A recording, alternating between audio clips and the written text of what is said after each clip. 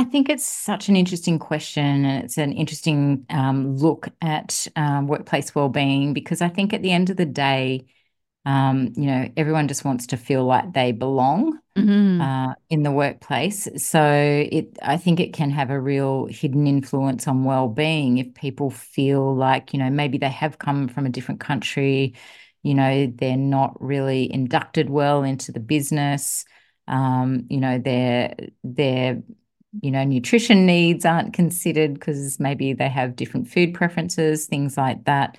And so, that sense of belonging can have a big impact, I think, on uh, well-being for a lot of people. And that goes, across the board, like for all different populations, women in the workforce, men in the workforce, all different nationalities and so on and so forth. This episode is proudly brought to you by Mapper Forward's workshop. It's time to become a coffee consultant. Learn how to diversify your revenue streams and create freedom from your day job while saying goodbye to that alarm clock forever by becoming a consultant within the coffee industry or directly to consumers who have shifted towards home brewing and home roasting. Protect your income from challenging times in the coffee value chain by taking this course today. Go to mapperforward.coffee/workshops or click the link in the show notes for details. Welcome to the Daily Coffee Pro by Mapper Forward, friends. I'm your host, Leah Safar, and this is episode 4 of a 5-part series, a very interesting discussion with dietitian Nicole Dynan. And Nicole, we are talking about workplace well-being. We are talking about gut health all around the coffee industry. And in this episode, we're going to talk about understanding the diversity and demographics of our people, and how we foster workplace well-being in that way. So, when we talk about diversity, we're talking about gender diversity, we're talking about the diversity of nationalities, diversity on a lot of different levels. What are your thoughts on how that comes to play in the workforce and how we can use that diversity to foster more well-being in the workplace? I think it's such an interesting question, and it's an interesting look at workplace well-being because I think at the end of the day, everyone just wants to feel like they belong Mm, in the workplace. So I think it can have a real hidden influence on well-being if people feel like, maybe they have come from a different country, they're not really inducted well into the business. Their nutrition needs aren't considered because maybe they have different food preferences, things like that. And so, that sense of belonging can have a big impact, I think, on uh, well-being for a lot of people. And that goes, across the board, like for all different populations, women in the workforce, men in the workforce, all different nationalities and so on and so forth. Um, Everyone in the workforce, I think, we just need to give consideration to what people really need to feel like they belong in the first instance. mhm. And when we're doing that, I have a deep belief that focusing on, how do you bring yourself back down to a place of less stress? How can you conspire to your own success so that you can be in your best form?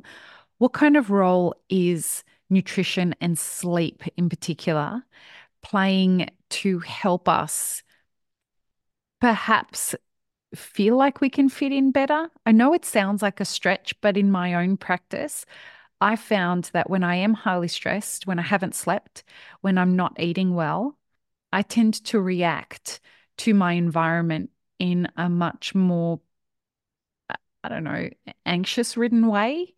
And when I find that I've taken care of that side of my own personal well-being, I'm able to fit into the workplace better. I'm able to fit into relationships with my clients better. Is there is that just something that I'm perhaps overanalyzing, or is there any truth to that? No, I actually do think that's really insightful, and there's, I think, a lot of truths in that because It's all interconnected. Like, the way we eat affects the way we feel, affects the way we sleep. So if we're not sleeping well, then that has an impact on our food choices the next day because our Mm-hmm. hunger hormones are heightened, our satiety or fullness hormones are dampened. And so we're reaching for higher energy foods the next day. So we're not going to be probably going for the salad, we're going Yeah. for the sugary muffin or something like that to give us Mm-hmm. more energy, more coffee, that kind of thing. So it is a little bit of a cycle. And I think the great thing about nutrition is it's something that people feel they can have a little bit of control over. If the workplace is feeling like it's all new and a little bit out of control, they don't know what's going on, or they've just started and finding their feet, you know, you can still have control over, your food prep or what you Mm-hmm. choose to eat, that sort of thing, and try to keep that on an even keel, so you're sleeping well and then you are showing up in a better way when you do go to work.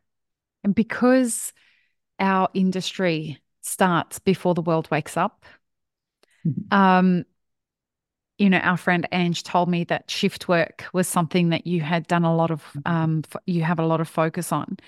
And because usually the people who work in our industry aren't the kind of necessarily people who own cars and who start very early. So they're on public transport, which usually takes them longer to get to work. So they're waking up at around 4 o'clock. They have to be at work sometime between 5 and 6 to have the place ready to go. That tends to really mess with people's sleep habits. Um, Yeah. and when we start to mess with people's sleep habits, the relationships in the workplace can seem to be skewed against people's success. Mm. What are your thoughts on some of that? Yeah, I actually shift work is a big thing that we do focus on, working with a lot of workplaces and emergency services, hospitals, that kind of thing. So we're constantly trying to find ways to support those workers to fuel their bodies better and also get adequate sleep. Hmm. So we know, well, the research suggests a minimum of 7 hours a night. Hmm. And so if you've got to get up at 4, like trying to work backwards to see what's a minimum, you know, of 7 hours going to look like in terms of going to bedtime. But then that's also got to fit in with the family life, Right. or whatever else is going on. So it can impact you socially, at the other end of the day. And if you've had a coffee late, for example, and you are sensitive to it, then that might impact your ability to get to sleep at that time. So yeah, I think it's a really important discussion, and it's really, I think, an important focus for people, particularly in your industry, is to really sort of look at their nutrition and also their sleep habits and seeing how they can optimize them, which might not be every day, but on more occasions than not. I wanna introduce the idea of, if we're talking about diversity, I want to talk about different generations. So we've got Gen Z, Gen Y, Mhm. Gen X, boomers. Um, I think it's very interesting the way that different generations are approaching the workplace and technology and nutrition and all of that kind of stuff. And what I'm finding is that when I speak to clients, I'm a consultant in the industry, and there's a very clear distinction between the way that Gen Z is coming into the workplace and what they're demanding versus what other generations have demanded. As a Mhm. Gen Xer, we worked very hard, we showed Mhm. up, right? And Gen Mhm. Z is coming into the workplace and demanding, like, what's my wellness package going to look like? Mhm. Yes. And that's very hard for a lot of small business owners because they don't have enough Mm. money to pay your wages, let alone for an extra wellness package. But Yeah. what it does highlight is that this diversity in the workplace is going to potentially create some conflict while also creating some positive change in my experience. How we navigate our way to that change, where small business owners are prioritizing these kinds of demands, particularly as we have such a strain on labor at the moment, where it's Yeah. what are your thoughts around some of that? I'm interested to hear what you think on this. Yeah, I think I actually think that's fascinating as well. And, having a team of diverse generations myself, it is really interesting to see how we navigate that within the business ourselves also. But I think what it comes down to, like, I think we always feel like it has to be expensive, right, Mm, to meet the needs of all of these different demands. But sometimes I think it can be like, it can just be like having a pebble in your shoe. Like it's the smallest thing that can make a big difference sometimes to people's sense of satisfaction, and well-being at work. So it might be the fact that, one day, there's coffee available in the coffee machine, and then they turn up the next day and it's run out, kind of like, in the mm, tea room. Or it might just be that there's, so it can be a little small thing like that can really build up and tip people over the edge, or that the filter on the water cooler needs changing. mm. Like, these little small things that really give people that sense of well-being, or that the fruit runs out by Tuesday, and Yep, it's not replenished till next Monday. Do you know what I mean? So it can just yep. be little small things that don't necessarily have to cost a lot. And it's just about having conversations and asking questions about what's important to people. I think that can really, help just change that landscape for small business as well. And it sounds like a common theme through all of this discussion is about reducing anxiety, making sure Mm. that people are balanced in their approach to maintaining their own personal Mhm. well-being. Um, if we're talking about that, I guess, and I know that you're not a communications specialist, but what I gotta wonder, what role does communication play on our gut health?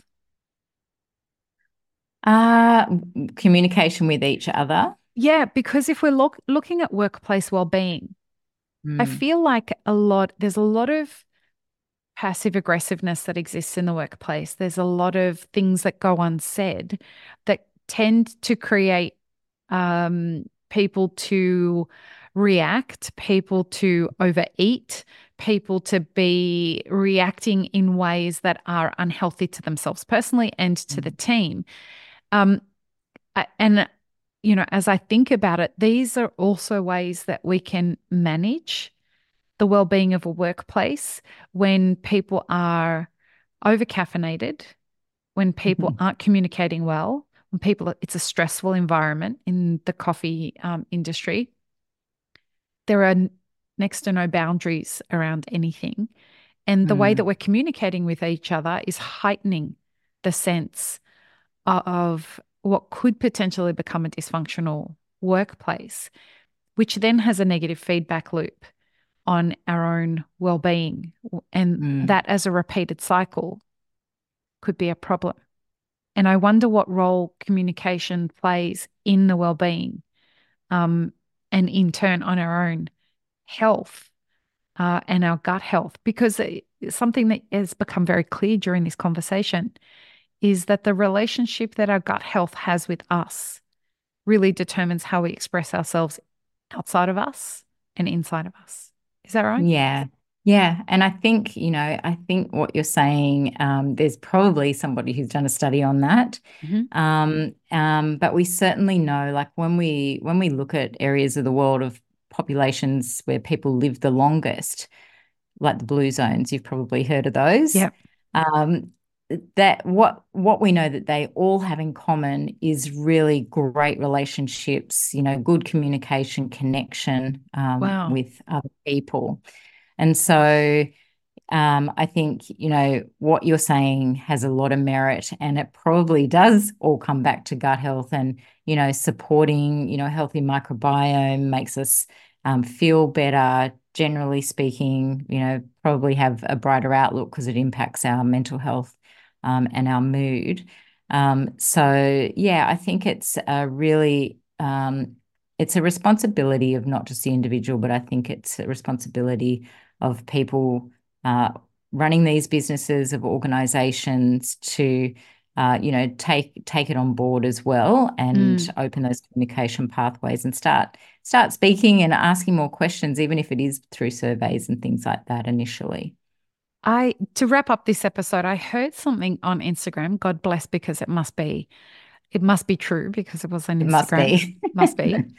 Um, there was a nutritionist. I follow a lot of nutritionists on social media, and one of them was saying that eating with other people naturally reduces, it reduces your cortisol and helps your food become more easily digestible. Is there any merit to that?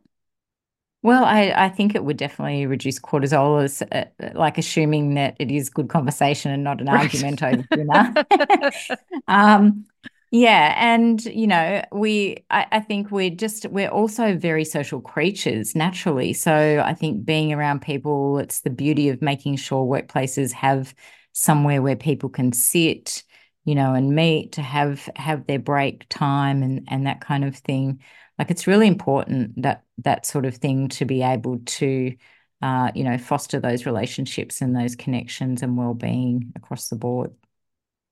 So, to wrap up this series, you set us up perfectly because we're going to talk about community, coffee as a community builder. And I have so many opinions on this. So, I can't wait to have this conversation. So, join us in the next episode, folks, where we do talk about the role that coffee plays in building community. And I want to talk about it from an industry level as well as in the general population. Peace, love, and peanut butter. Have an amazing rest of your day. I really hope you enjoyed this episode, friends. Please don't forget to show us some love by subscribing, liking, commenting, and most of all, sharing this podcast with your friends. Check the show notes for links, including our sponsors and our Patreon. And stay tuned for more great conversations on the Daily Coffee Pro by Mapper Forward.